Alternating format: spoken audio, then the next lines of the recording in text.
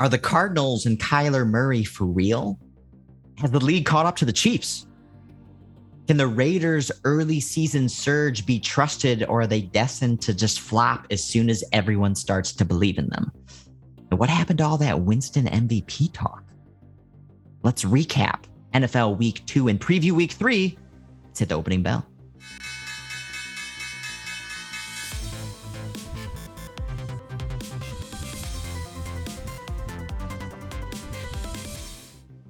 Welcome, Kings. We have Week 2 in the books.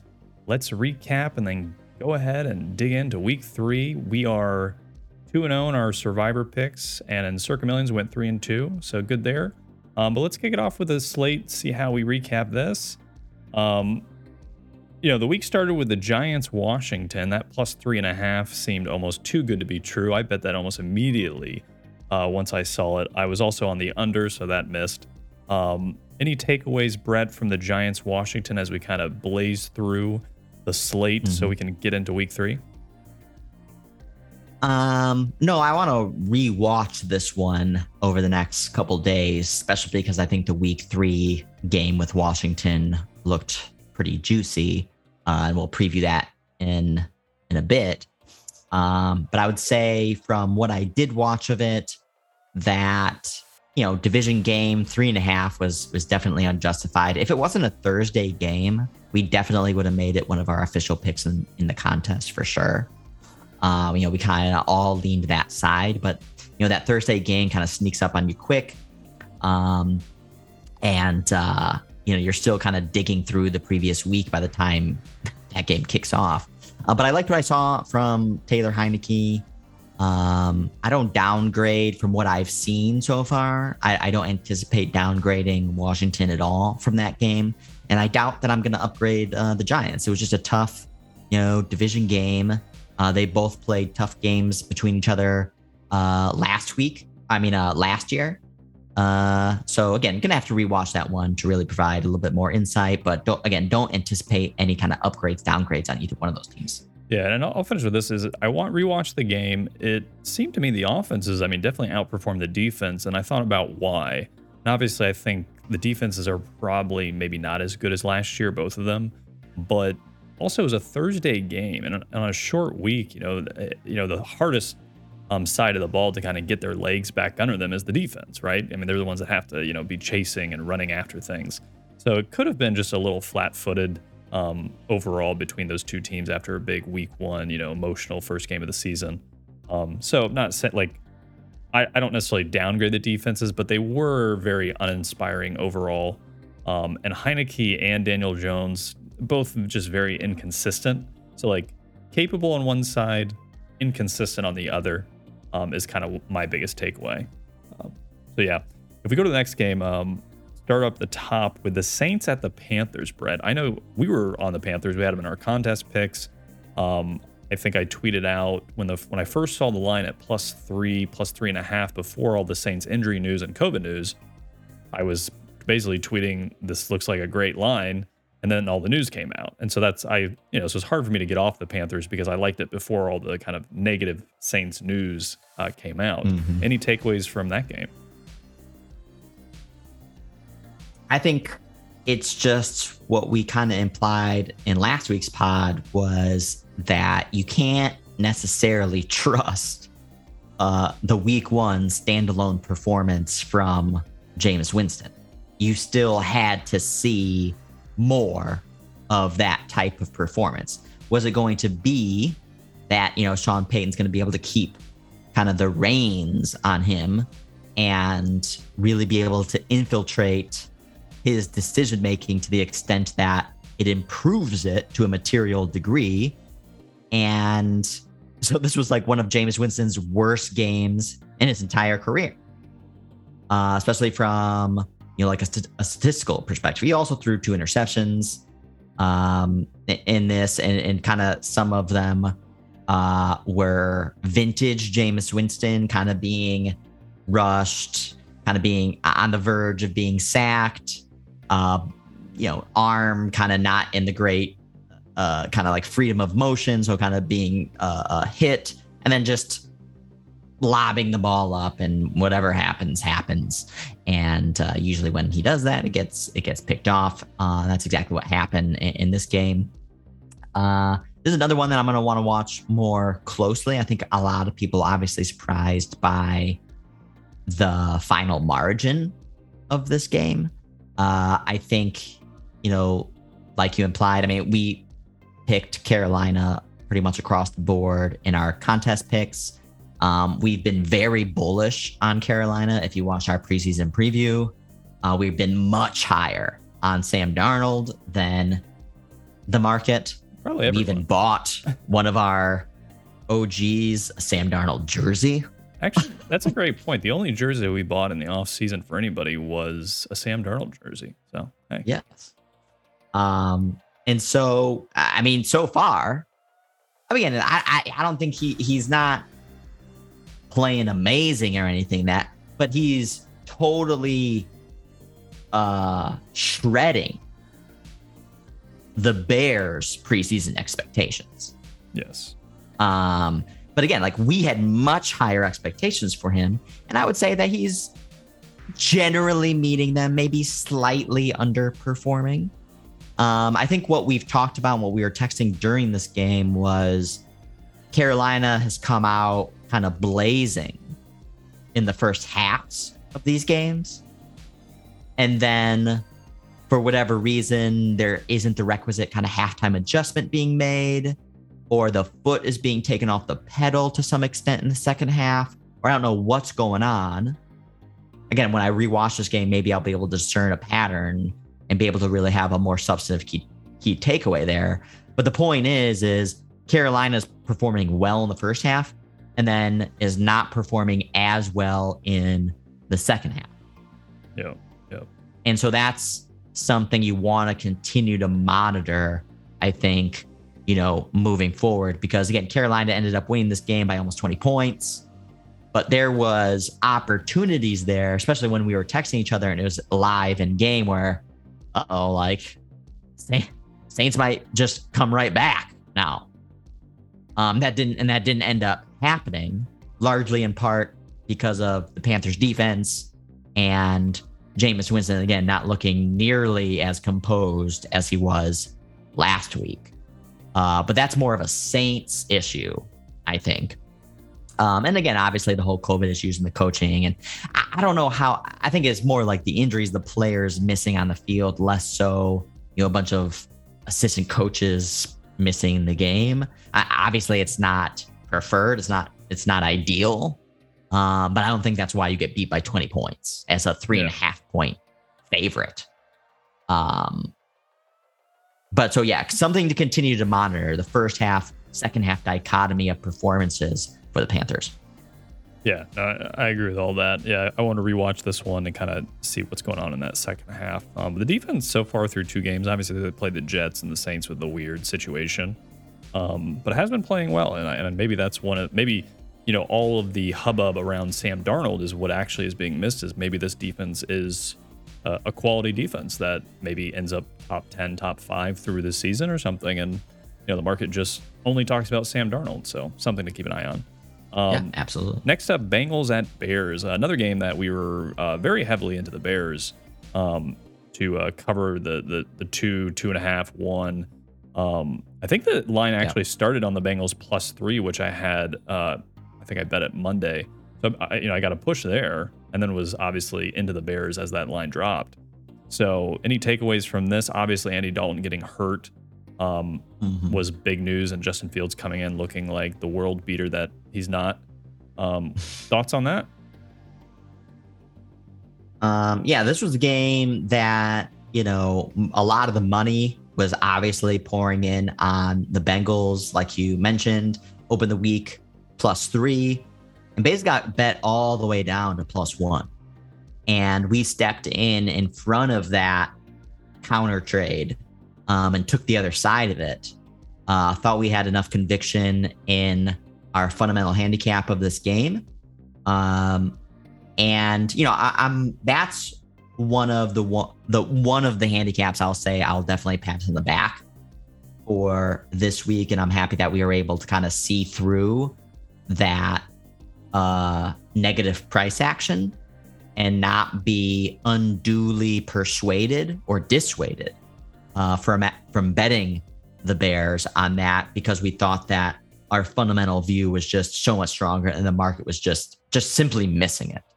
In fact, I mean, we picked the Bears pretty much across the board in our contests. I think we picked them in all of our contests at -2.5. So literally -1.5 points of intrinsic line value. So to really speak to our confidence. And then we ended up squeaking it out with the Bears winning by 3, but the Bears were decidedly the better team.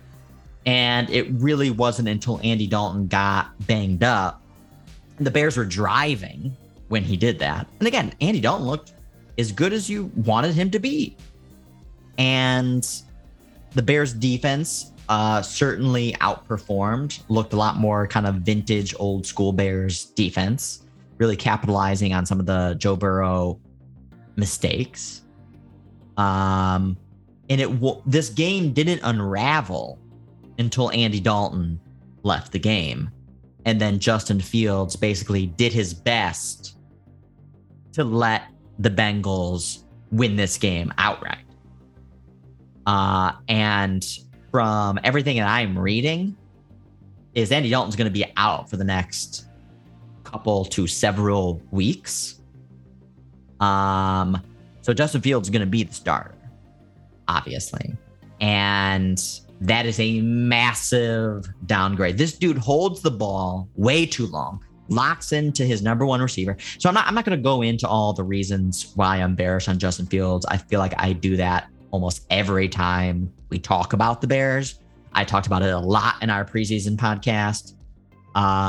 So if you're interested, you can go there. I talked about it last week as well. So enough of that here. Downgrade the Bears.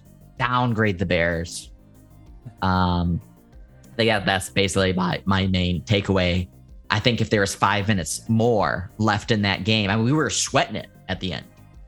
When it's just like, my gosh, can Fields just end this game? Can you just get like a first down and just run the clock out, end this game, please? Because if there was 5 extra minutes in that game, I feel like the Bengals probably just would have won.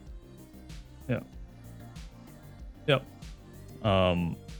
If there was one more quarter, let's say, it looked like it was going to completely fall apart.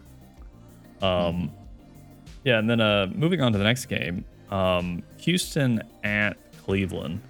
This was a game, so I like to look at, that's why we do the Sunday playbook scorecard.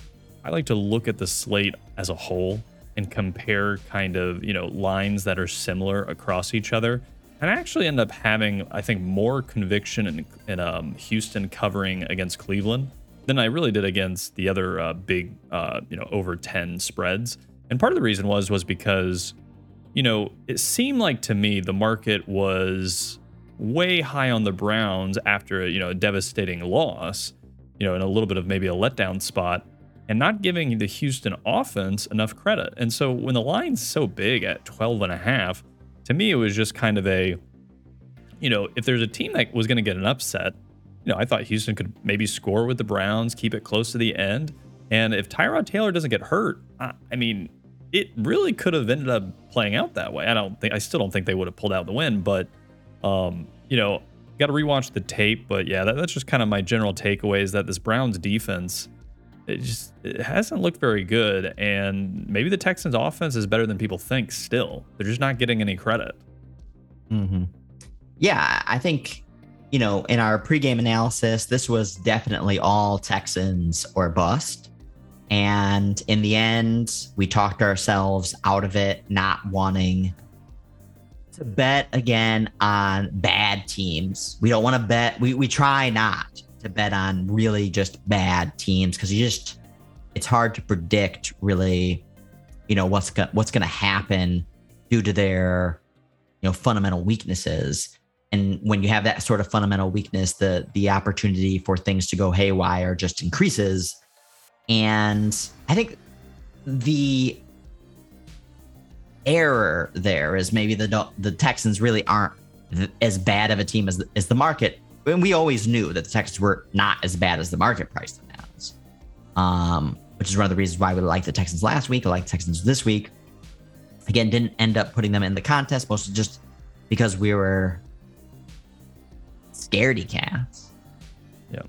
And not wanting to look silly. But this was definitely, you're never betting the Browns in this one. No. Again, like you mentioned, coming off, an emotional game that they probably should have won versus the Chiefs. And now coming in to play a feisty Texans team. And they basically went, toe to toe with the Browns. And I think that was all pro kind of Texans performance. I wouldn't say this was a bad Browns performance. I mean, Baker Mayfield played well. I think he was 18 of 20. Well, it should with the Texans. Like a drop pass. Yeah. Yeah. But I mean, that also could be. Well, it's why in the playbook I suggested the over. I basically said I didn't know if it was worth getting cute taking the Texans. So the pivot was taking the over, right? Because the assumption was Browns are going to get their 30 points, and can the Texans get over 17? And so obviously that played out. And so that's kind of like the benefit of looking at what is the best option intra-game and then across the slate is I just didn't feel comfortable, buying the Houston spread, but was there another way to get over the betting hump? Oh, well, the over, right? Like, so it kind of correlates to Houston, but like if Tyrod Taylor gets hurt and, Browns get one more field goal, well, the over hits, right? So like it kind of, it's just another way of looking at betting opportunities. Yeah, absolutely. And that's why, hey, if anyone's interested, you got to check out the playbook that we put together, release every Sunday morning. That basically it's not intended to say, hey, go out and do this. Go out and make these bets. It's just say, hey, this is what we're looking at. This is probably where we're going to start angling in when we're watching these games and starting to make live bets. And we're just going to share that information with you guys. And if you guys want to follow it or whatever, then, what it serves as is a great way to see fresh perspectives and maybe new trading ideas that you didn't consider, and then you have this sort of nice, easy one pager that you can reference, over the course of the Sunday, try to isolate those opportunities and hopefully capitalize. Yeah. Like we have. For sure.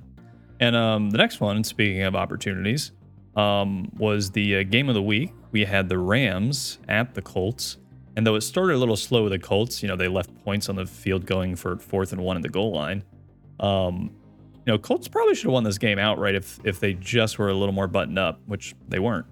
But as far as the game of the week is concerned, what that basically means for anybody who hasn't quite picked up what we're putting down is, it's basically a more or less you could frame it as a quote unquote max bet, where you're betting more than your 1 unit standard across multiple bets that correlate within the same game.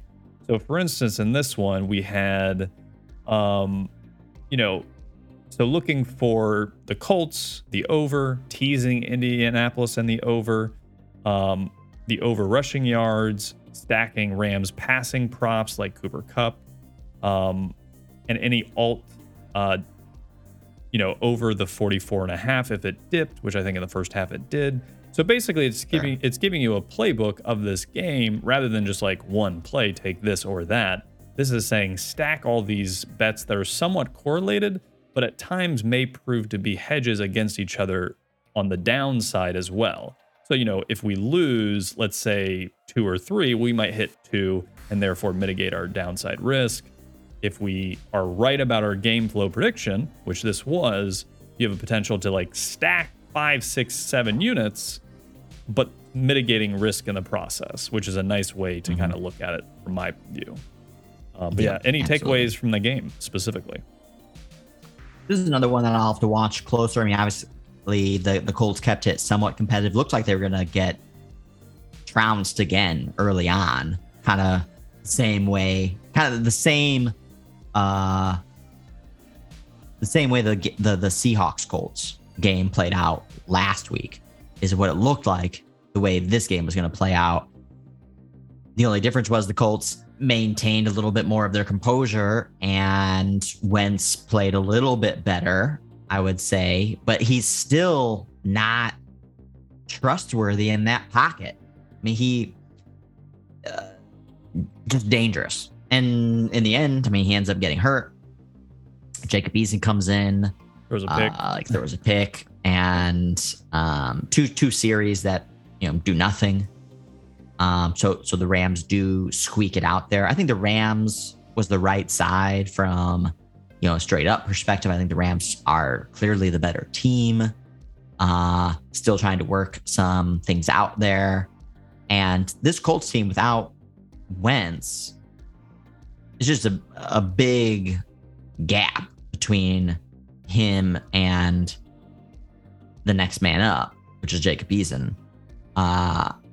It's going to be, we're going to have to continue to monitor that situation, because that is a sizable downgrade. But this is another one again. I'll take a closer look on it. We didn't come out too hot on the Rams after the Bears game. We thought it was a little bit, more priced higher than we thought was justified. And that kind of played out in this game where they played each other very competitively, and many people downgraded the Colts meaningfully following that Seahawks game. But yeah, both these teams look to be going in completely different directions. Yep, for sure. Next up, Denver at Jacksonville.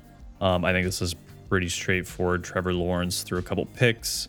Denver was a little slow-footed to start as far as getting, scoring points in the first half. But then they picked up, and then I think Jags got a kickoff return for a touchdown. So, I mean, once again, the Jags are just haven't put anything together. And I don't know when it's going to be, quote unquote, safe to bet them until the market line adjusts to potentially, I guess, maybe just how poorly schemed and coached this team is. Yeah, what I would say is, we went, following last week's games, the Jaguars versus Texans, we said we needed to see some flash, for otherwise, and until then, the Jaguars are unbettable. And I at least saw some flash. I mean, the Jaguars' first series, which again is obviously a very scripted series, the first or second series of the game are those that you kind of been practicing throughout the week and should kind of be your, A+ game plan. And they came right out and scored a touchdown. And Broncos were our survivor. So when the Jaguars were up 7-0, right out of the gate, it's like, really? I did have a moment of thinking to myself, is Trevor Lawrence already ascending to Andrew Luck level and we just screwed ourselves? Exactly. And so he's still negative. He ended up with a negative EPA, negative 4.8. Teddy Bridgewater 13.9. So clearly outplayed him. Broncos looked good. Again, they took the adversity that kind of materialized early in the first quarter. It was a steady ship, maintained the game plan, and decisively outperformed the Jaguars.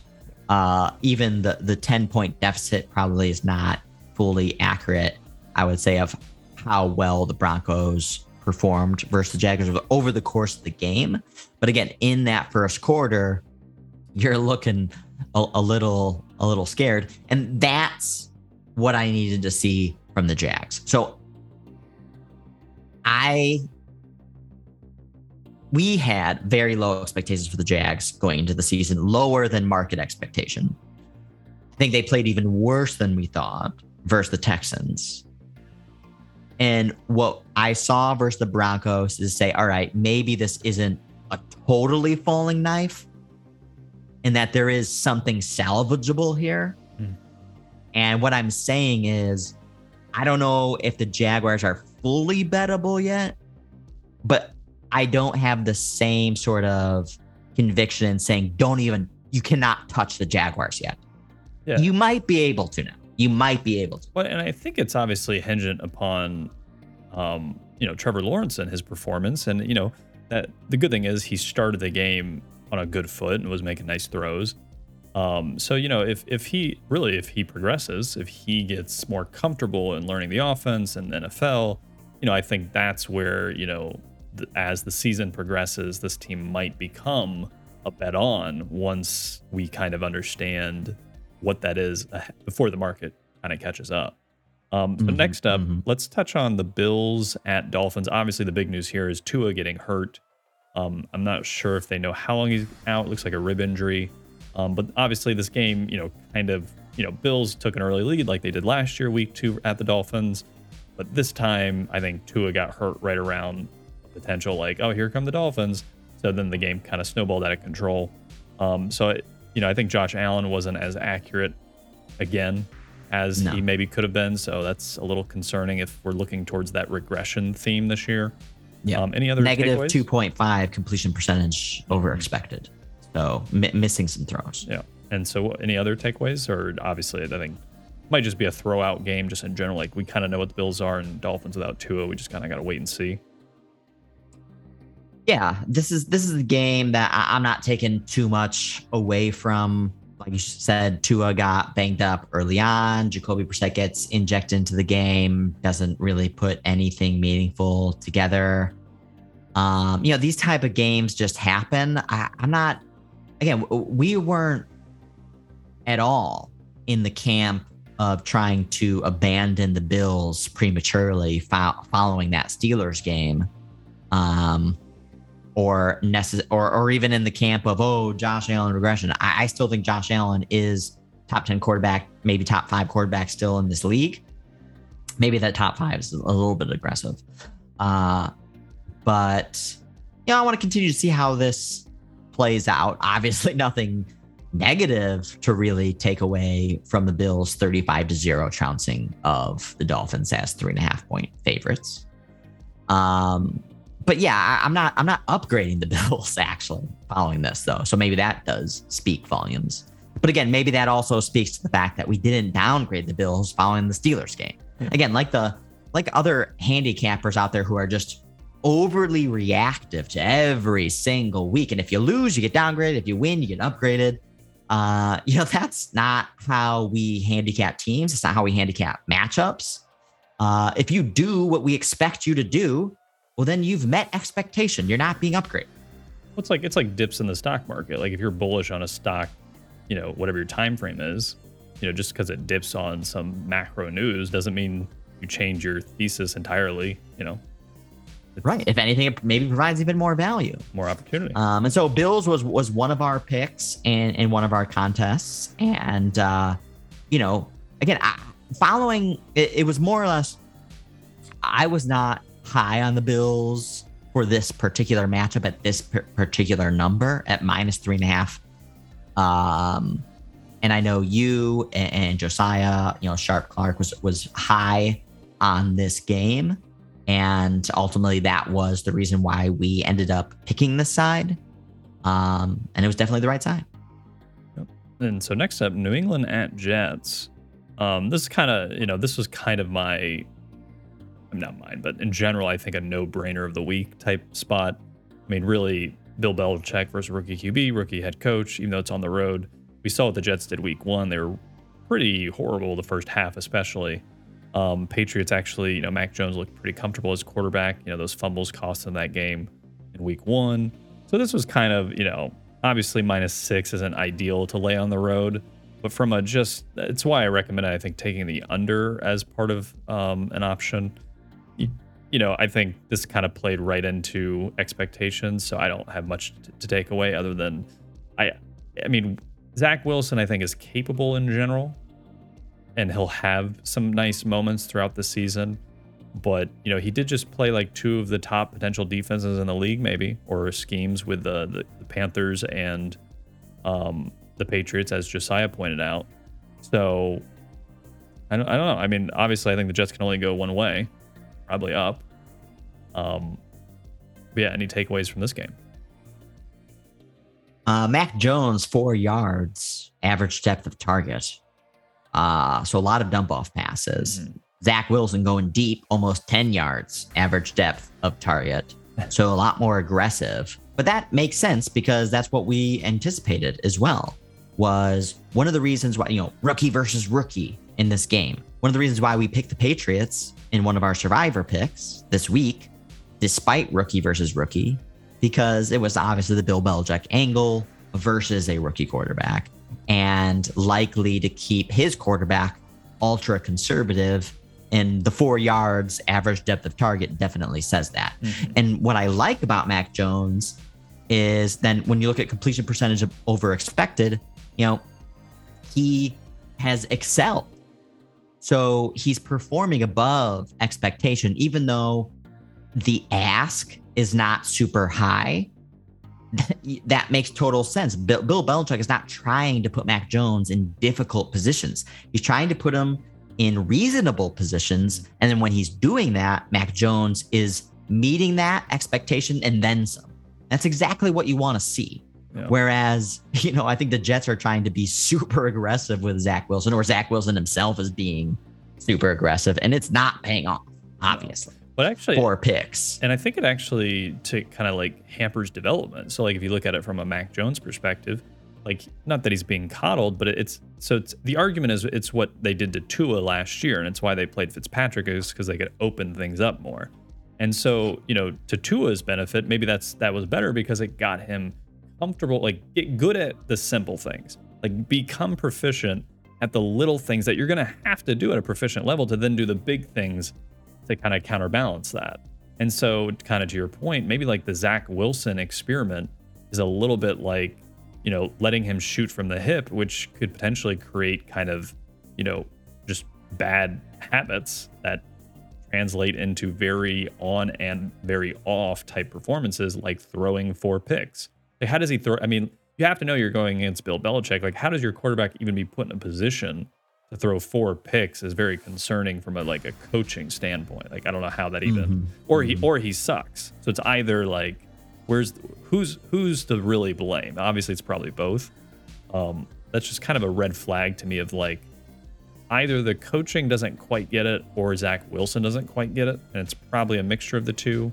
But I'm definitely not as bullish as I think people were in the preseason on this Jets potential.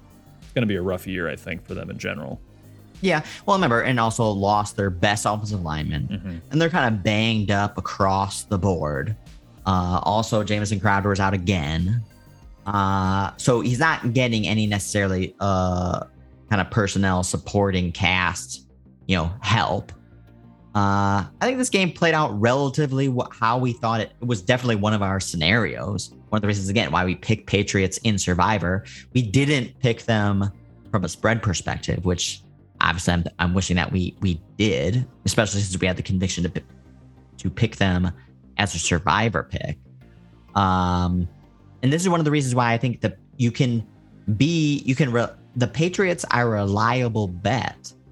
Kind of moving forward, you don't necessarily need to take into consideration, again, is if the market continues to discount Mac Jones because he is a rookie quarterback, there is edge to be had there, because I think that one factor at least is being mispriced. Again, we'll see how it continues to move forward and how the Patriots are ultimately priced. But again, Bill Belichick is putting Mac Jones in reasonable conditions, and Mac Jones is exceeding those reasonable conditions.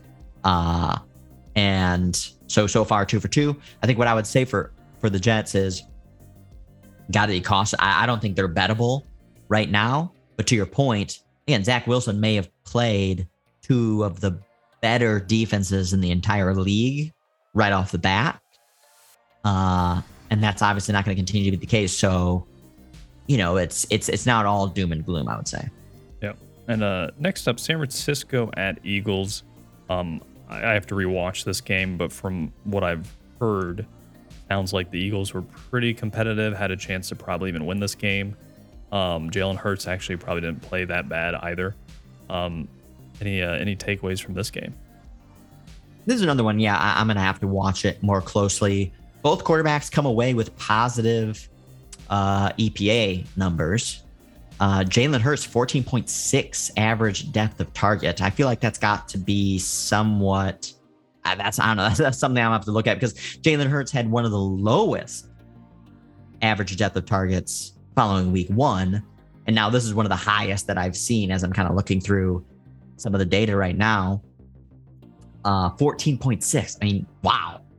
I don't know if that number is just wrong because that is really high. So yeah, this is one that we flirted with the idea of Eagles for a bit.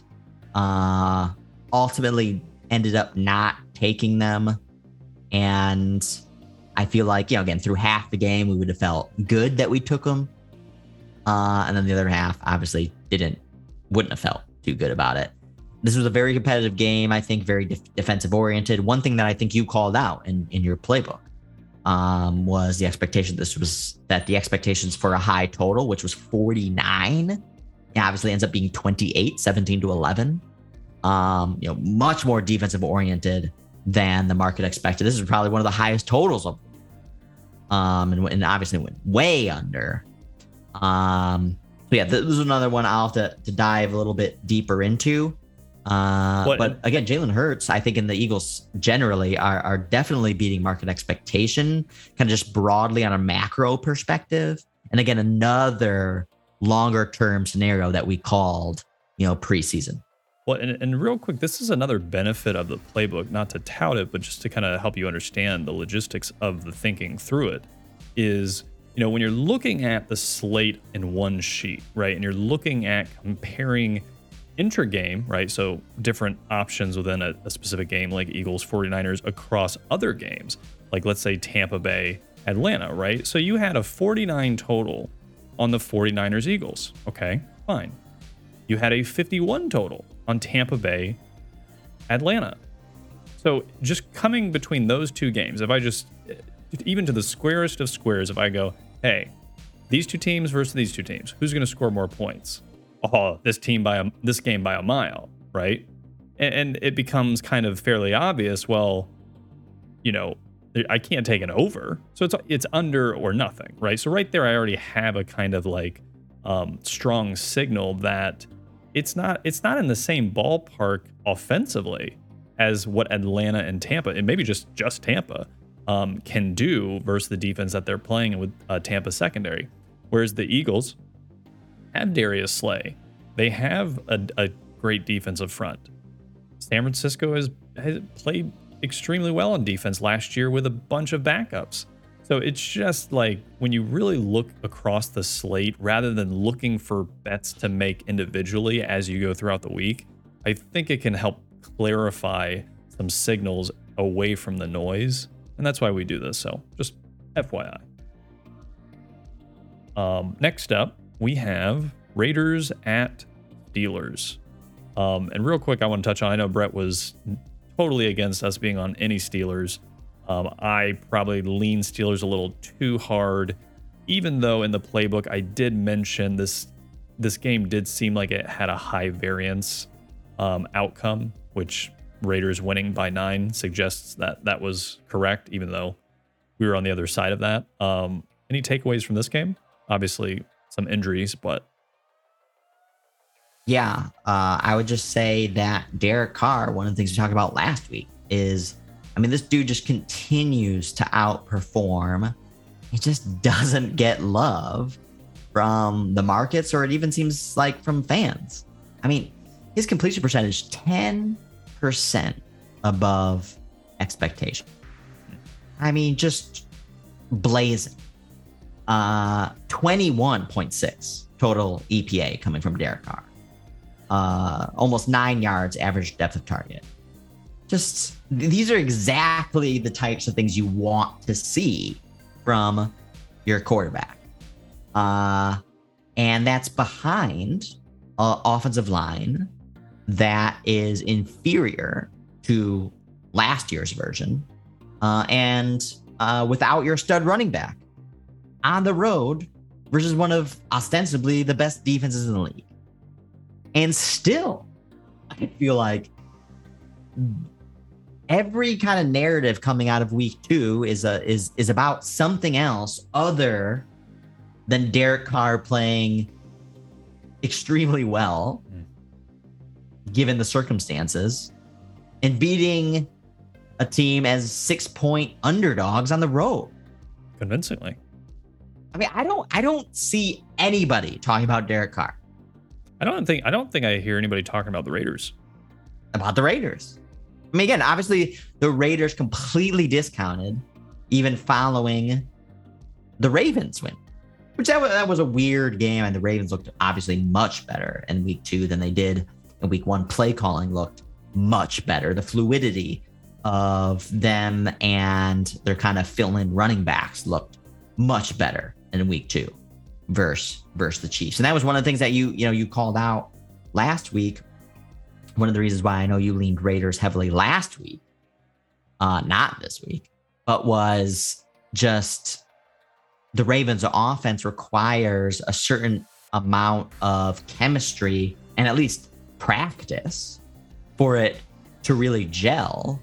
And that was going to be hard to do in such a short period of time going into that opening week game. But then you get another week under your belt, and it probably was reasonable to assume that was going to have more fluidity in week 2. And we definitely saw that versus the Chiefs in a totally different game. But I think what the Raiders here is saying is, I mean, you got to watch. I mean, again, this is a team that many people downgraded from a broader season perspective, but who competed versus the Chiefs twice last year, beating them once and almost beating them twice. Actually, remember, the Raiders is the comp team that gave us the confidence to go not all in, to back the Bucs with conviction, that to the point where I was taking minus 10.5 all line. Yeah, so this is something we can move on, but keep your eye on the Chiefs, the Raiders, particularly because the market is not. Yeah. Well, the market is looking past them. To validate and again, that one of the reasons we opened up one of the questions is the Raiders started out hot last year as well. Remember, week 2, they also had an eye-opening win on the road versus the Saints after beating, can't remember who they beat in week 1 last year. I forget. But they started off the season 2-0. Panthers. Yes, Panthers, correct. And again, played, and then they had like a dud or two in between, but started off the season, the first half of the season, pretty hot. And this is one of the things that when you talk about Gruden's just broader coaching philosophy, that this is something that he excels in. But it's the attrition. It's the long game that they are not as adept in. And they had a brutal schedule last year too. Just re-looking at it, I mean, this poor team, and then they're kind of doomed. Well, they play like Hall of Fame quarterbacks like every other week. Yeah, and the good thing is though, I mean, to kind of validate real quick, because I think this is an important kind of view, is I think there's 5 unexpected like 2-0 teams, and someone on Twitter did a post of who's for real and who's not. So I want to get your take, Brett, and then I'll tell you what I read all the comments, like 60 comments, to kind of gauge kind of like the market survey of what the public thought. So you got Broncos, Cardinals, Raiders, Panthers. Of those 2-0 teams, how would you rank the legit, they're here to stay, versus the ones who are kind of a flash in the pan? Yeah. Well, I think the Panthers can continue to play hot over the first quarter of the season, particularly because their schedule is backloaded. The strength of their schedule is backloaded. So they should perform, especially the way that we've seen them play in the first 2 weeks. I wouldn't be surprised if they go 6-2. And this is one of the things that we talked about when we were walking through their schedule in our preseason preview of the Panthers. I'm sure everyone's slobbing the knob of the Cardinals. Yep. Back. I would say I don't believe in the Cardinals because one of the things we predicted could be the case was that they start off hot, Cliff Kingsbury, etc., can catch people by surprise, and through the first 4, 5, 6 weeks, they may look pretty strong, like they did last year. And then it kind of unravels. And also just the durability of Kyler Murray. Yeah, I think that's going to prove to potentially be a big one too. So I would say that the Panthers are still. I'm not upgrading Panthers. I'm not upgrading the Cardinals. We were higher than the market on the Raiders, but even still, I would say I'm cautiously upgrading them, even from a high grade. And then and then the Broncos.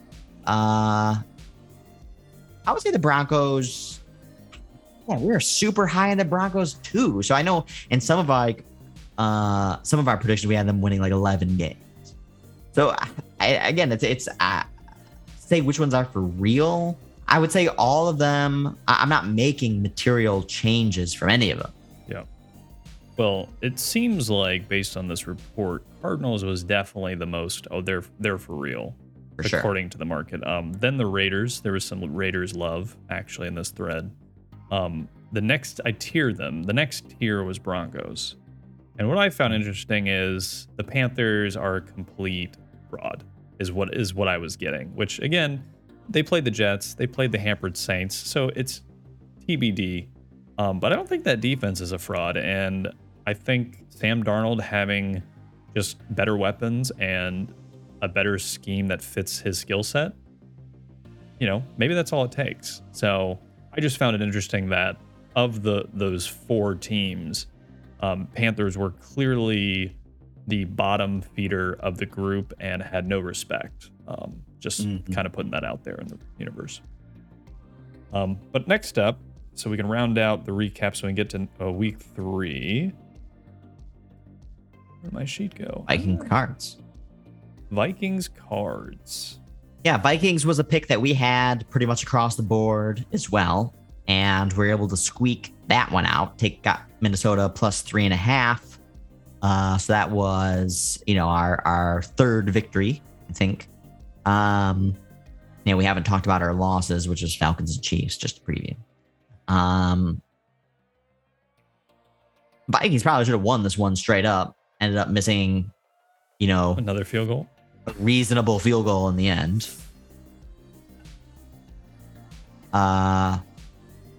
I think Minnesota outperformed most of the market's expectations, thinking, it was pretty much just bearishness left and right for this team following, kind of a disastrous opening, totally, just sloppy performance versus the Bengals. But played obviously very competitively. The Cardinals probably should have beat them. And I'm already hearing about next week about how Seahawks, people pounding the table on the Seahawks as a road favorite versus the Vikings. I don't know about that. Well, we'll get to. I'm gonna say that's unjustified. Yeah, we'll get to that here in a minute. Yeah, and just to take away from that, really, the Vikings, even though they shoot themselves in the foot, very probably the number one team that should or could be 2-0, right? So if you're looking at teams that are let's say 0-2, Vikings are probably the one that most likely should be 2-0. So just to kind of the market's not going to be high on them. And if they lose to Seattle and presumably a close game, they're definitely not going to be high on them. Mm-hmm. But that's a good point. I don't know any other 0-2 team that should probably justifiably be 2-0, except for the Vikings. But good, because we're bullish on the Vikings over the year, and in that division, they're still going to be have an opportunity to win it, especially if they beat Green Bay. So Dallas, let's move to the next one. Atlanta. In fact, sitting at 0-2, I would love to take a look at their season win total, what it looks like right now. And I'm pretty sure whatever it looks like is probably very attractive. For sure. Atlanta at Tampa. This is a game that we did end up, I don't want to say we got a little cute, because I think we put it in our contest a little too heavily, in part because we bought the one side of the handicap, which was correct, that Atlanta's offense would find a rhythm. And actually, it looked actually quite good in parts. And besides that offensive line, the offensive line is still very, they did it despite the offensive line struggles. Huge weakness. But then the other side of the coin that I think we just didn't weigh appropriately was how betting against the best team in football. Yes, in at home in a division game, and they know these.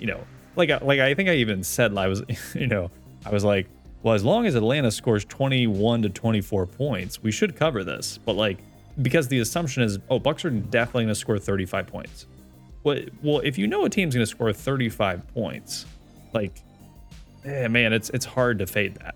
Just in general, that. I mean, that's a big number to be like, oh no, they're definitely going to score this many points. There's not much margin, I think, for error with a team like the Falcons. So, any takeaways? No, yeah, and I think with the main takeaway moving forward is, well, first of all, the error, in judgment and picking Atlanta plus 12.5. I mean, it was 25 to 28 late in the game. But even then, I felt uncomfortable knowing Tampa could just boom, boom, score. And that every drive of Atlanta was kind of shaky. Maybe he'll throw a touchdown or maybe he'll throw a pick. Because the offensive line puts him in such bad positions and he's not a great quarterback to be putting under pressure. So even at 25-28, I didn't feel comfortable. And Matt Ryan also averaged up a target 4.2. Yeah. So that's Mac Jones level. The dude's not taking advantage of down the field matchups by any means. So it's going to remains to be seen to see how Arthur Smith can adapt to this clearly inferior, huge weakness of an offensive line, and if they can speed the game up. The one thing I think was material was how effectively they got Cordarrelle Patterson involved in kind of some swing passes and kind of pitches and stuff. And it really opened up the run game, and it just kind of and no one runs on the Bucks, but even though some of them weren't real runs, it was kind of de facto runs just by creating some space for a really good dynamic runner in the open field. And, so I basically, it seemed like to me, and this is where I would just want to be clear with Arthur Smith, is after week 1, he diagnosed what the problem was, which was, oh shit, my offensive line is that bad. And he schemed to mitigate that problem. And he did that quite effectively. So that to me is impressive. From an offensive schematic standpoint, he did improve drastically. And like Brett said, they were in the game. They had every chance to win it. And probably if they get really conservative and just try to hope the Bucks make a mistake first, they probably lose by 11. So obviously, Matt Ryan got tipped at the line, got pick 6, and then another pick, things got out of control. But yeah, just my 2 cents. Yeah, we need to be careful moving forward making these types of bets versus the absolute best teams in the league at home. Yeah. Even if you're getting double digits. Especially with a terrible defense that they're going up against. Brady's probably going to score on good defenses. He's definitely going to score on bad defenses. Yeah. So Cowboys at Chargers. This is one I was a little too high on Chargers, I think, especially because, minus 3.5, it should have been, it's really just it's not takeable. And it makes sense. There's a reason why everyone was taking the Cowboys plus 3.5. It was an easy line to take. And that's kind of what I was fading I think I got a little too cute anticipating the general public being wrong rather than starting from a fundamental, the line's too high. You can not take Cowboys, but it's not a good enough line to take Chargers, especially at the minus 3.5. So even though I rewatched the game and, Chargers had 2 touchdowns called back that left, instead of 14 points, got 3 points, late in the game. So, but something to your point, Brett, and why you were less on the Chargers than I think I was, is you pointed out that, Chargers played well week 1. They dominated the game, had so many yards, better than Washington, but they still only won by 4. They still couldn't finish in the red zone. And the same thing happened this week. Played well, except they threw picks in the end zone. They couldn't finish. So what's there's a problem there, because now we've seen it 2 times in a row. What are the Chargers? They're very good 20-20, but but it's also about putting yourself in third down position. So I had to figure out what the final stats were here. But when I was just watching the game, and just as a fundamental takeaway, there was another like a high frequency of third downs. And I think a lot of the turnovers happen on third down. You're putting yourself in this position, and you could say, well, he's really good at third down. Well, okay, but you don't want to be putting yourself in third down position, because even if you're good at it, it's a compromising position. Yep. Especially if you do it habitually. So I don't want to say Justin Herbert had a bad game. He had positive EPA. Dak Prescott had negative EPA. It's just, you also got to take into consideration what the price is of the game. And it's at 3.5 with that hook, with historically a team that struggles to win close games by margin, or just to win close games in general. This was very vintage, even though the coaching staff's different. This was a vintage Chargers game from the Anthony Lynn era. And I think all this has to do is show us is that, you just still have to be careful betting teams that the broader kind of market public starts to kind of fall in love with. And then, that gets priced into the line, then you start paying a premium. And we paid the premium with that full field goal plus the hook in some instances. When I looked at 538's ELO rankings, and this has the Chargers, that had the Chargers going into this week as less than a point better than the Cowboys. And then how many points do you give the Chargers for home field? Probably 0. 0, yeah. So that means the Chargers should have been -1, or this should have been picked. Yeah. And we're betting them a field goal plus a hook in some instances. Yeah. Yeah. Now you could say, well, I have confidence in the Chargers and I like Justin Herbert. Well, it doesn't matter. It's a bad price. Mm-hmm. That's not even justified. Like, I'm going to pay a 2.5 point premium. Now, we paid a premium to bet the Bears this week, but at least it was under the field goal. It was within the realm of possibility if this game kind of goes sideways, which it did.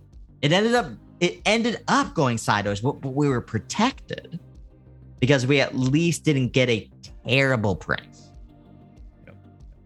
Yeah, the price difference between, let's say, a 2.5 and a 3.5 is much bigger than a 1 to 2.5. If that makes sense. Mm-hmm. Okay, so let's finish up these last 2 games so we can get to next week. So we have Tennessee at Seattle. This is a game in the playbook I put off. Part of my hesitancy ended up being because I think you and Josiah didn't have much conviction in the game of how it could play out. Mm-hmm. So I ended up laying off it as well, even though I think I had a bet on the Titans at +6. Just because, this was one game that I think the line started 3.5, like the Rams, Colts, and then it moved to like 6.5. And I wish we, in hindsight, would have talked just more about it through the week, because it was the one line all week that it never made sense to me why it moved to 6.5. Like, I understand why it might move to 6.5, but to me, it was like completely unjustified. It was the assumption that, well, Titans suck. They can't do anything on offense. And Russell Wilson's amazing. But it didn't take into consideration that Seattle's home field, to be honest, it doesn't exist anymore. It can be there for certain games, but like in general, they don't like go 8-0 at home. Seattle also doesn't cover by margin because their defense is not very good, generally speaking. Titans offense would they find some success because they do have talent, they do have weapons, and it just seemed like none of that was being taken into consideration. It was just like a complete week one overreaction. And so that's kind of my, like, I have to rewatch the tape. I know Seattle was up big early, and Titans came roaring back off the Derrick Henry, King Henry's legs. But yeah, any takeaways from this? I don't know if you got a chance to catch some of this. Yeah, again, to your point, I think this was just a game that we didn't litigate very much prior, and maybe if we did, maybe we do end up on the right side. I know that we haven't talked a lot about how we were positioned for the NFL prediction game. Lee Sharp's 538 modeled type game, and in that one, I was severely underweight Seattle. So I think I had them winning the game 55%, which was, 15-20% under market. So definitely had no conviction in Seattle. And, this is almost the type of game when you're talking about like do not bet, like Seattle -6 is a do not bet. Like you cannot bet Seattle -6. No. And so obviously the other side of that coin then is, well, if you can't bet this one, then does that mean that you do it? No, it doesn't mean you have to bet the other one, but does that mean maybe you should bet that other one? And I think that's the type of angles that, we should at least bring to the table is can you bet Seattle -6? Well, no, you can't bet Seattle -6. And what I would say, I rewatched this one. This is one of the early ones that I rewatched, mostly because I wanted to rewatch it because we didn't talk about it a lot. It wasn't an area of focus pre week 2. So I wanted to figure out maybe a little bit more about why that was.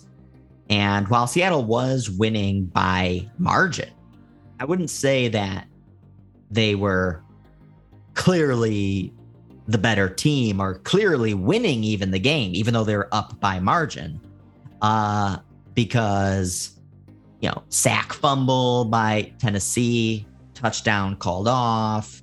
Like Tennessee was still moving the ball on Seattle. And Seattle wasn't necessarily methodically moving down the field, except for I think one drive. The rest of it was, kind of 2 bombs to Tyler Lockett. They kind of, again, got past the secondary that kind of ushered them down the field and into the end zone. Whereas Tennessee was kind of methodically moving down the field, kind of repeated. And then that obviously this war of attrition ultimately ended up playing out as the game continued to wear on. And obviously Derrick Henry is just a huge outlier specimen of a running back. So yeah, Tennessee mostly unjustifiably downgraded by the broader market going into this game for sure. Defense still huge weakness though.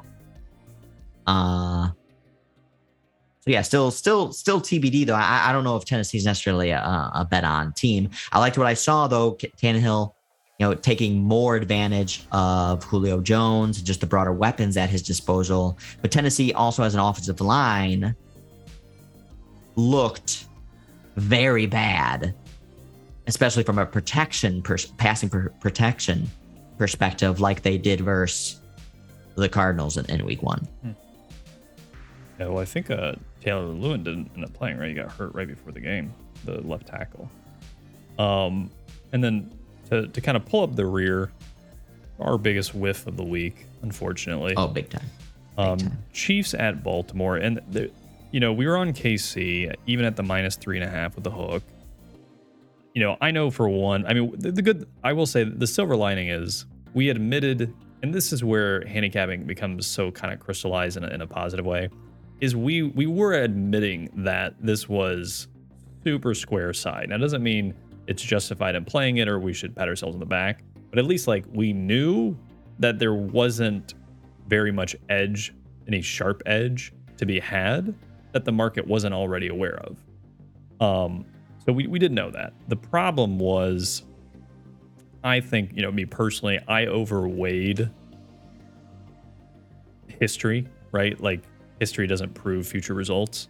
I overweighed that KC basically owns Baltimore, which of course everybody knew and everybody was saying. Yes. But it didn't take into consideration, and I think if I paid attention a little more to the KC Browns game, I might have rethought through this. Or what about my whole diatribe last week on the Chiefs? Or that. Yeah, I mean it's even though, I mean, when the Chiefs were up 11 and late in the third quarter, when I rewatched this game today, I literally was wondering, how do the Ravens come back? Like, how do the Ravens win this? Like, covers, sure. How do they win this? It's just like, it was a little bit of one of those games because Lamar Jackson was not very good passing for a lot of the game. But Chiefs defense is a big concern. I think definitely a huge downgrade of that defense. Huge. No, this defense is miserable. Reminds me of what? Miserably two, bad. 3 years ago? I mean, so that's 2 weeks in a row, too, where this defense got torched. On the ground. Everywhere. More on the ground, though. I mean, that was really weird. Yes, but especially on the ground. And obviously that's what opens up. And that's the thing is, like, everyone now, again, patting Lamar Jackson on the back again. Is like, if Baltimore can run on you, then that opens everything up. I mean, dude, a lot of his passes were literally like wide open wide receivers. Like the Hollywood Brown touchdown. I mean, he's like, because the Chiefs were forced to play man, and their corners and safety, their broader secondary sucks. And I mean, again, you got the highlight reel of Lamar Jackson jumping and throwing. I don't even know why he jumped. Like, I don't know, he jumped just to literally for highlight reel sake, because there's no need to jump. I mean, he literally jumped to throw it to a wide open, streaking Hollywood Brown. I don't get it. Like, I think he's just a showman, and like, he obviously tumbling, doing a cartwheel into the end zone again for no reason, putting yourself at injury risk. He's just trying to show off. Yep. And obviously the media kind of eats it up. And again, I mean, it's fun to watch, but as the Ravens start to incorporate these new running backs into their scheme, that can be an upgrade. Mm-hmm. But I think this was more a statement about KC's defense than the efficacy of Baltimore, especially from a betting perspective moving forward. Yeah, and that's where this handicap was wrong. Is it really, Baltimore at home coming off that loss, like, you're going to get your best effort at least. And then with KC is not handicapping the defense appropriately. And again, if KC struggles against the run and they're going against the team that runs the ball the best / the most, I mean, what are you laying 3.5 points? Like, you're just asking for it. So, I mean, and again, you could make the argument that Baltimore was clearly the better team in this game because, Lamar Jackson opens the game up with a pick six. Yeah. So right off the bat, boom, 7-0. Yeah, I mean, but again, I guess that was kind of my point is, if you stop the run, KC dominates the game. But again, like, that's kind of like the fundamental handicapping 101 is building the structure of this game around, well, how do the Ravens cover / win this game? Oh, they're going to run the ball successfully. Okay. Yeah. Well, can they? Yes. And I think you could have picked that up just via week 1. If you just were a little more on top of the fundamental structure of how these teams match up. Yeah, I think, and the other thing is primetime game. We shouldn't be betting primetime games with that. I mean, it's historically bad. Because primetime games also tend to, either have some weird variance or very competitive. And obviously, if you're taking big favorites in a very competitive game, or there's some big variance, you have, like the Thursday game we mentioned at the top with the Washington Giants. There's 60 points scored in that game. Teams did not play like 30-point offenses, but it's Thursday. It's a Thursday night game. So, but now let's touch on this week. Yeah. So week 3. We're here. Have no fear. We can give our original, our initial leans here before really diving in, because I don't think we need to really handicap these games too meaningfully. We can give kind of a one-sided handicap on both sides, just real quick. Initial lean. because we still need to rewatch the games. We still need to look at a bunch of other data, so this is very preliminary. So I don't think no need to kind of dive into it, too substantive. Okay. Well, so if we start at the top Thursday night, we have Carolina at Houston. Obviously, I think the biggest key is really just getting a pulse on the rookie quarterback who presumably is going to replace Tyrod Taylor. Yeah, Davis Mills. And it's a short week, but again, I don't want to blanketedly say that it's Carolina or off, which it is, but it just depends on who this guy is. I honestly don't know anything about him. I have to do some research on him. Stanford. Because we've seen these types of situations before. These type of quarterbacks, like it's reminiscent of a new poker player playing against a bunch of professionals. There is something called beginner's luck, not because they're lucky, but because they're so bad that you don't know how to prepare for them. So you actually make negative EV choices in your own poker game because they're doing things that are also negative EV, but you can't anticipate it. You don't know what they're going to do. So it's like a wild card. I don't know what he's going to do. So he ends up having an edge because I can't prepare for what he's going to do because I don't know what he's going to do. And it's not always the case, but you just don't know in this scenario. So getting some better feel on this quarterback, I think, is obviously the key to the game. Yeah.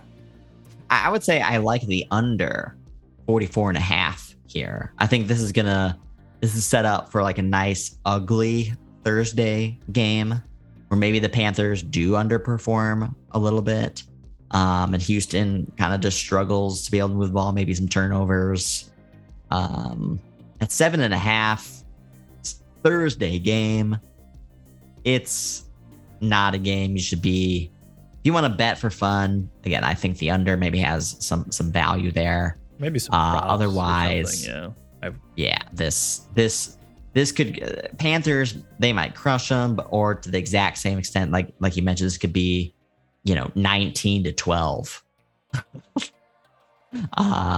And then Texan covers that 7.5. Yeah. So I think we move to Sunday. So we have Washington at Buffalo. And this is one I'm eyeing so far. I feel like I lean Washington for sure. Obviously, you have a little bit.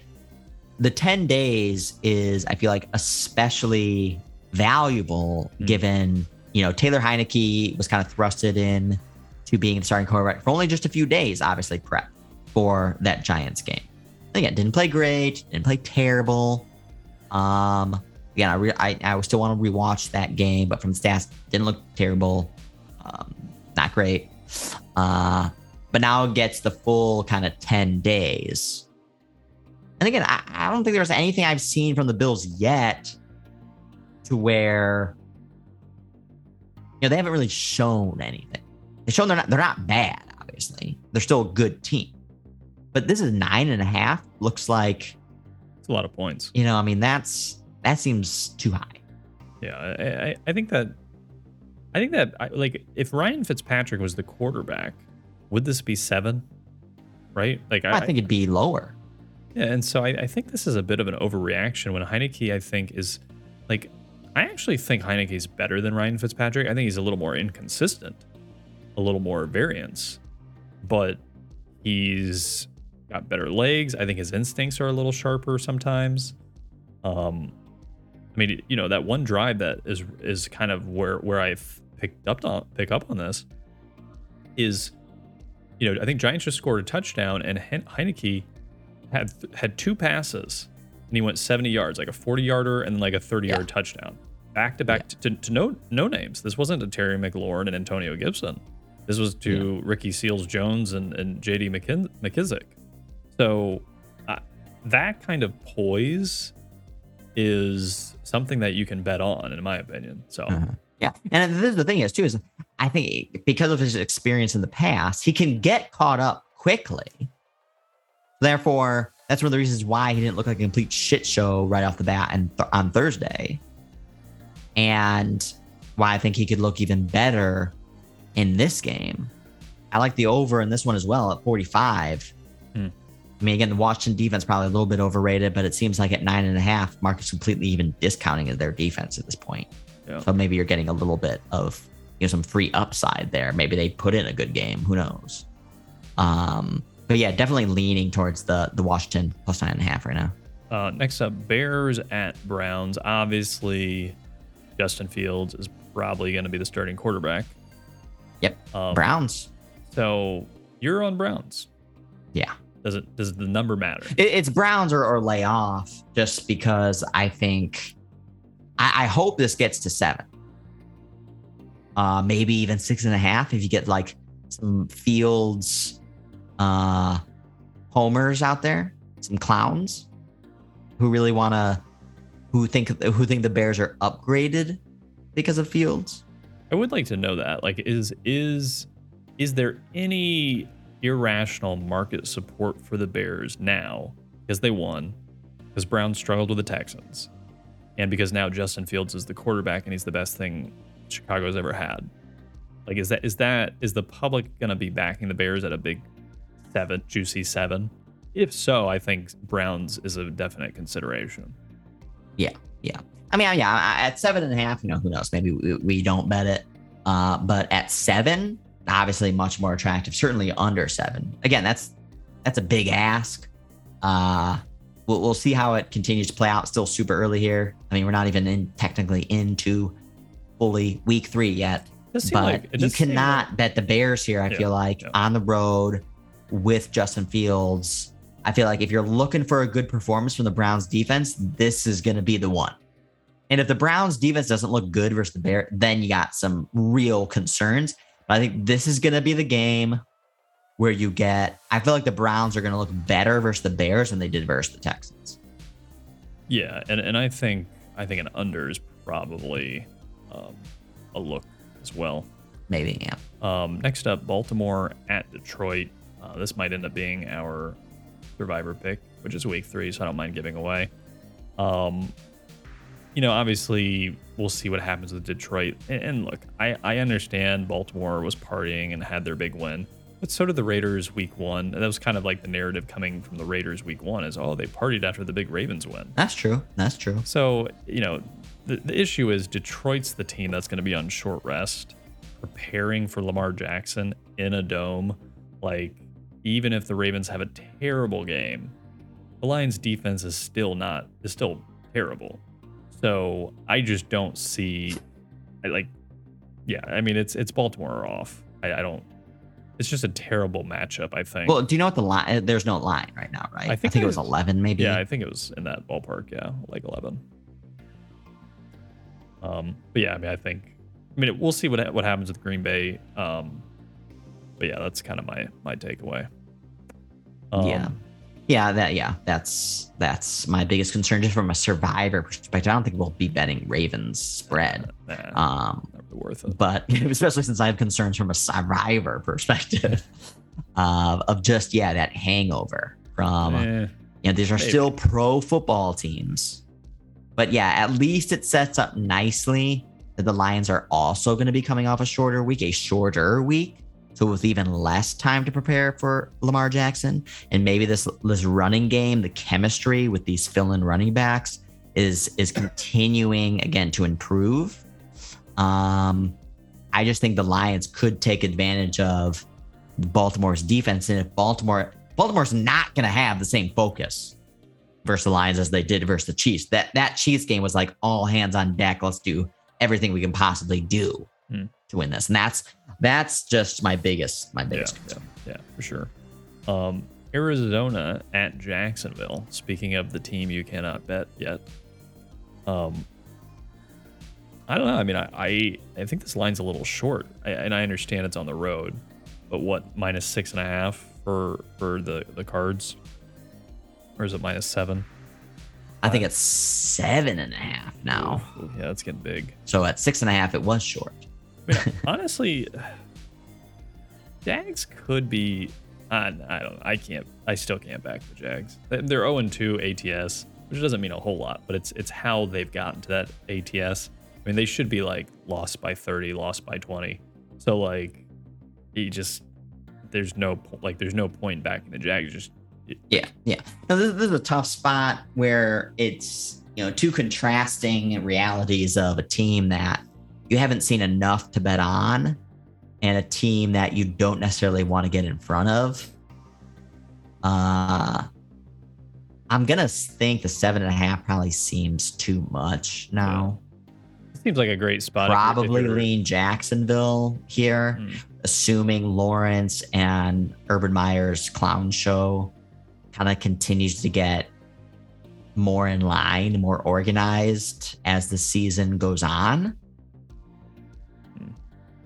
Arizona still makes mistakes, commit a lot of penalties. Still not a great coaching staff themselves. True. It's just kind of Kyler Murray, wow show continues to kind of steal headlines. But a lot of it is like these bombs when he's being blitzed or something like that and just falling right into the receiver's lap. Good throw. Yeah, I mean, they are. I'm going to lean Jacksonville here. But, I mean, that's a dangerous pick. Yeah, I can't. I just can't. Haven't seen enough on either side of the ball to really have any confidence in that. I mean, like, it could be the case that the Jaguars are so bad right now that these lines should never be under 10. It just doesn't matter almost who they play. And that's where my concern is. Chargers at KC. This is an interesting game because obviously now you're getting KC on a rebound in a division game. You're getting the Chargers who can't finish, who've only had one punt in 2 games. Line 7, which seems way too high. But then again, if Chargers can't capitalize and KC's pissed, I really don't know which direction to go with this right now. I could make a case either way. Well, I mean, I see 6.5 now down to 6. I was gonna say at 7, I definitely like Chargers just because, again, Chiefs in margin. I mean, they're not in the winning by margin game, and they're not even in the winning game basically right now. I mean, the Chiefs should be 0-2. Yeah. And real quick, dude, this is kind of like look. The Chiefs are probably gonna make the playoffs, and they're probably gonna make a run, but. And it's what we said going into the Super Bowl last year. Have the Chiefs peaked? So why is that important? We'll reiterate this one more time. If they've peaked, I think the Bucs are peaking right now through this season. But the Chiefs peaked halfway through last year, let's say. Is that teams can catch up. Teams now have a mark. They can set their sights on that's what we've got to beat. That's the top. And it's now it keeps happening. Like they keep not covering, and even in the playoffs before they played the Bucs, really they easily could have lost the Browns. I mean they had some trouble there. So I wonder if like maybe in general like there's just too much Chiefs love. Their defense is not very good. And Patrick Mahomes' offensive line and running game is still subpar. And if you bracket Tyreek Hill, their offense is predictable. It's still not very, you still can't really stop it, but it's within a containment zone of what to expect. So I don't know. Maybe the AFC is more wide open than I originally thought, to be honest. Sure. Next up, Saints at Patriots. Now this is my favorite game of the week because we have overreaction both ways in opposite directions, and then again the next week. Yeah. I think gotta monitor the Saints injuries. So I don't know how many of those injuries, and those starters that they missed last week were supposed to be longer than just a week. If the Saints are injured to the same extent, I think this is just a no play. Just stay away. If the Saints are healthier, I probably want to lean the Saints, even though it's tough betting Jameis Winston versus Bill Belichick on the road. Yeah, I want to rewatch both these games, but especially the Saints Panthers to see if we can pick up on kind of like what really happened there. Yeah, my initial reaction is especially if the market has completely abandoned the Saints, which seems likely. I could back the Saints. The line's like 3.5, right? I don't have the current line up. 3.5, maybe. Yeah, it was 3. Yeah, I mean, I think these teams are pretty even overall. So I mean, if you're getting +3 seems about right. So if you could get over 3 at 3.5 or something, I think that's an okay side to play. Next up, Falcons at Giants. I think we both have a lean here. We're gonna triple down. I don't think this is getting already into Eagles territory from last year when we went 1-8. Well, betting the Eagles. Let me just kept pounding the table on the Eagles. Clearly wrong. Clearly just time to triple down. Time to quadruple down. And still not just taking a step back and be like, hey, maybe we don't know what the fuck we're doing when it comes to betting the Eagles after we're 0-5. Instead, go 1-8. We're 0-2 betting the Falcons. Don't have a pulse. Does +3 look good versus Giants? Yes, it does. The fact that we're both decidedly on that makes me even more cautious. Well, I feel like this is not going to be something. I don't want to take the Falcons because I've been burned. But we never wanted to bet the Eagles either. It's there's just too much value. It's true. Yeah, I mean, let's do that again. I mean, well, there's two caveats I have. One is I think Giants are still one of the worst teams in the NFL, namely because of their coaching staff and their wildly inconsistent quarterback and offensive line. And with Atlanta, just from a strictly fundamental view, their defense was not good, but they were playing the best offense in the NFL. And no one's going to look good playing that offense unless you get pressure on Brady right away. And they made some plays. If AJ Terrell's healthy, he got banged up in that Tampa game. He looked okay. Yeah, that's big too. Yes, AJ Terrell. He looked like he's definitely on the upswing overall as far as a cornerback. Okay. So that's a big thing to monitor. And again, I'm just not Arthur Smith impressed me. So I'm buying the recency bias. I just really wish that we'd be coming in fresh betting the Falcons.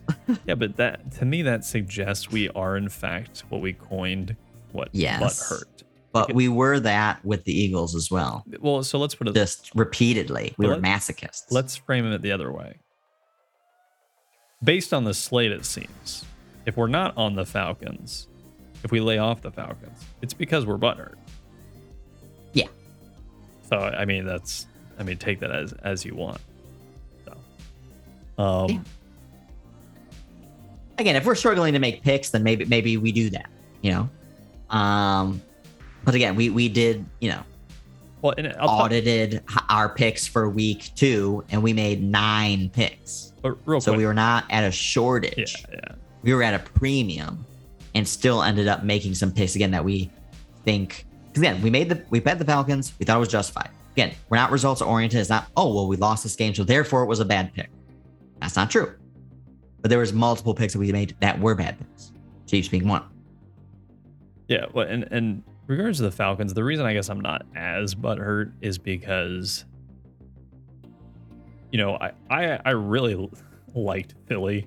I had I think a 2 or 3 game parlay that was my best play week 1, where the Eagles +4.5 was in it. Was one of my legs, so I bet it way early in the off season just because I thought the line was way too high. And as it got closer, I got kind of turned around and started buying a different narrative. So that's why I don't feel that butthurt from week 1, because it kind of was in the realm of what I originally expected, anyways. And then week 2, we knew that possibility of Bucs are going to score 40 and Atlanta doesn't quite make it there. So I don't know. It's more importantly, I think we saw Falcons improve week 1 to week 2. Yes, I'll say that. But obviously, because they were rock bottom week 1, literally almost no positive takeaways. But okay, Bengals at Pittsburgh -4.5. I'm leaning Bengals here, especially given all Pittsburgh's injuries. Is TJ Watt? I don't know the latest on his injury. I think he's probably the biggest one. Yep, gotta monitor him. I mean, it got a lot of injuries. A lot of injuries on the defensive side. Also, Deontay Johnson looked banged up. It doesn't look like he's going to be hurt longer term, but stats for this week, I think we see a lot more close. Like, again, Bengals made a lot of bonehead mistakes throughout the first couple weeks, but still maintained like competitive scores, relatively competitive football. Division game over a field goal, and this Pittsburgh offense they struggle to move the ball. Yeah. And I would say probably Cincy's defense is better than the Raiders. Yeah. I don't know what the Steelers are doing. I think, just macro real quick. Like, I think it's time to move on for Big Ben. He's completely. They just don't have a quarterback on the roster to really do that. Bring in Cam, anybody. It doesn't matter. Where's Tebow? Yeah, that's true. Bring him back. Yeah, okay. So Colts at Tennessee. This line, like, obviously Jacob Eason's probably going to be quarterback here, I think, from what I'm hearing. Well, for sure. If this is 5, that's definitely handicapping, not Carson Wentz. Yeah. Yeah. Which, again, these backup quarterbacks tend to outperform market expectations. Yep. Time and again, especially the last couple years. Again, I think it's like legitimately 80-something% last time I checked. As far as covering. So if Titans defense is as bad as everyone says it is, you can't lay the points with the Titans. No. So then I think Colts is going to be a side if Jacob Eason is QB, especially how he finished that Rams game, which Rams have. I think Jalen Ramsey picked him off, the best cornerback in the NFL. Like, that's going to happen. Frank Reich can game plan. He knows how the Titans play.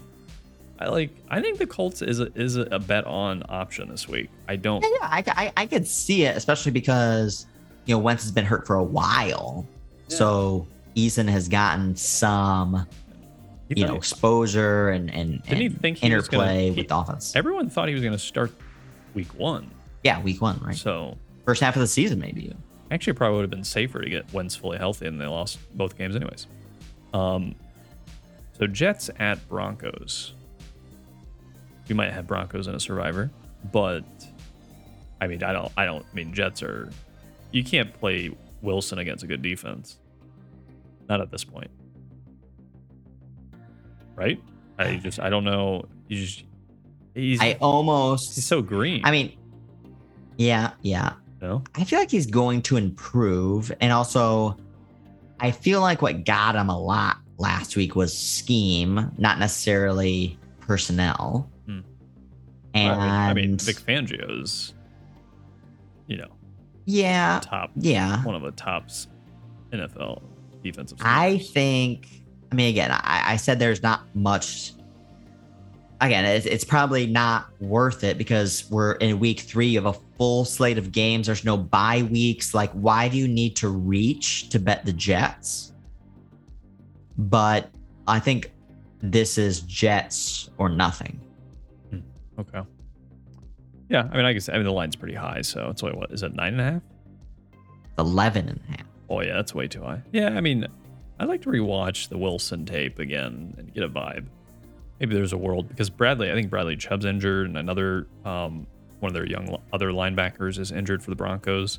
So Jets could find some success, and again, just like any market, typically when teams players have their worst performance, it's not going to be as bad the next game. Like, it's the other thing is Vic Fangio, Bridgewater, like this broader kind of philosophy around this team is they're not out to gut. Yeah. They're out there to win the game, move on. Yeah. Oh. They're not trying. If they're up 2.5 scores, 17 points in the fourth quarter, trust me, all the creativity is out the window, and it's just oh, we're going to run it right up the middle. Well, who cares? We're going to run it up the middle because we're going to try and stop, just drain the clock. So you're going to be able to force some easy 3 and outs. And then you get like an easy backdoor kind of shitty touchdown in the end. And Denver clearly was a better team, clearly won, but they only end up winning by 10. I do have a take that I don't think the market's going to consider is, Broncos had to go to the East Coast these first 2 weeks, and now they return home. Is there a little bit of burnout? Like not like mid-season burnout, but just a little bit of, oh man, 2 big wins. Like that was tough. Like let's relax a little bit. Like let's get our, catch our breath basically. For sure. And again, I think this is like near rock bottom for Zach Wilson. Again, unfortunately, man, having to play some tough defenses here to start off his career. Yeah. So who knows? Maybe this isn't rock bottom. Maybe after this is rock bottom. I don't know who they play next week. And notice the difference. Tennessee. I mean, so he gets Tennessee next week. So he gets a relief, a respite in week 4. Yeah. Okay. Next up, Dolphins at Raiders. I think love the Dolphins. Yeah, I think I do too. Because again, I don't care. Honestly, I really don't care if Tua plays or not. I think Jacoby Brissett, now that he knows he's probably going to be starting, they're going to find success. And they, if you look at the game last year that played versus the Raiders, it was a tight game. It was a low scoring game. It was, within range for both teams to win it. So I look for a similar type scenario. Yeah. We're talking about, no one giving Derek Carr credit, and they're out here like, oh, love the Dolphins. Love dumb.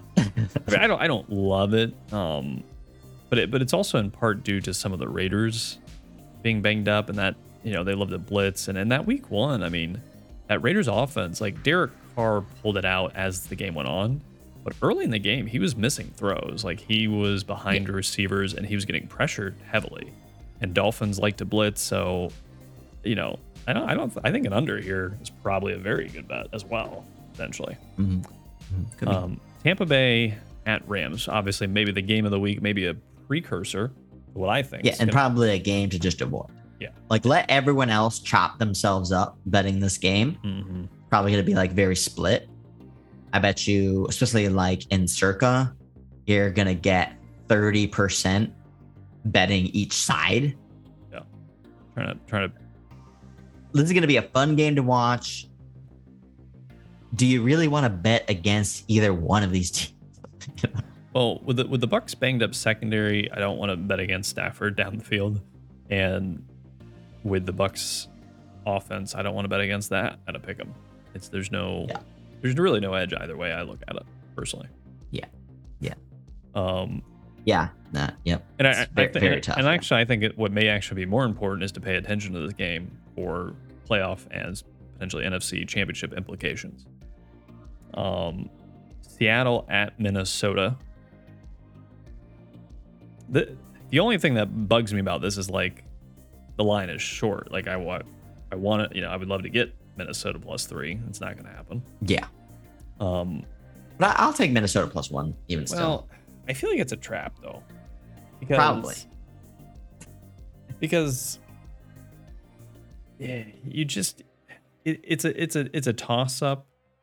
Seattle has a way of finding a way to destroy, like to break the Vikings' heart, which again is kind of like the Chiefs narrative. Like I don't know, like I just don't. Like the sharper side is going to be Minnesota because everyone's going to be on Seattle. But like when teams find ways to lose, betting them straight up versus good teams or very good quarterbacks is just like almost there is no edge there. Like so maybe it's not worth playing Seattle, but I'm not sure you can really play Minnesota. That's just my feeling on it. Green Bay at San Francisco. I'm not gonna lie, I already bet this before the Monday night game.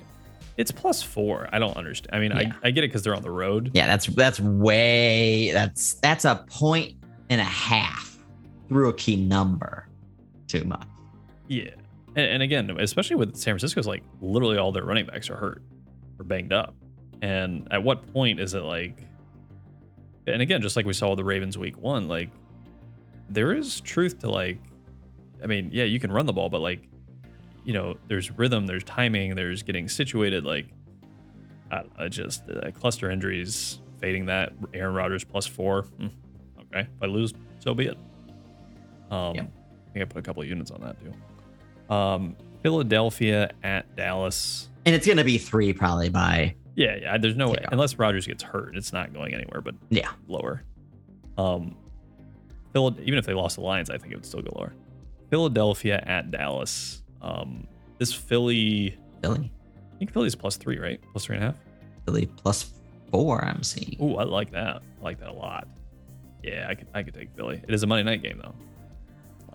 Yeah, well, then this Green Bay game is Sunday night. Shit. Both those lines seem a little high. Like if the market agree, not that I need their permission, but if the market agrees on these lines trend closer to the 3 where I think they probably should be, I'll feel better about being on those sides. So, it just seems like a high line. Like I think these teams are more even than the market thinks. Obviously, the Cowboys at home getting the benefit. Yeah. But I mean, that defense is still not very good. Jalen Hurts is playing better than people think. Yeah. And the Philadelphia defense is definitely outperforming expectation for sure. Even though they might have lost Brandon Graham for this season, which is a big loss for the defense. Mm-hmm. So yeah, maybe it's actually a layoff then. Like I don't think you can take Cowboys -4.5, -4. I don't think they can win by margin with that defense. Yeah. So all right. So we recapped all of week 2, previewed all of week 3. I'm exhausted. I'm tired. I bet you're even more exhausted. I am. What time is it? 1 o'clock in Germany time? Well, that's not. When you have a 2-year-old, it's everything. Any final takeaways? All right. So good. No, I think we pretty much covered it all. Still a lot to digest and consume. Again, to dive more into the numbers, we watch a lot of the tape before we really kind of crystallize our week 3 picks. So we'll have to, take it from there, but definitely, check out our website, sportfoliokings.com, sign up for our newsletter, also for our alerts around, keeping you updated on the roadmap of how we'll, our broader pipeline of, when we'll be releasing certain tools, still kind of really working basically on the front end version of some of these things that it's kind of like already built on the back end. We're using a lot of them, but just not ready yet for public consumption. So still working through those types of things. But again, with the next few weeks, definitely plan on open those things up. And again, going to be for free all season long. So thank you for your patience for those who are eagerly anticipating the release of some of these tools. Definitely appreciate your support. Yep. And with that is the closing bell.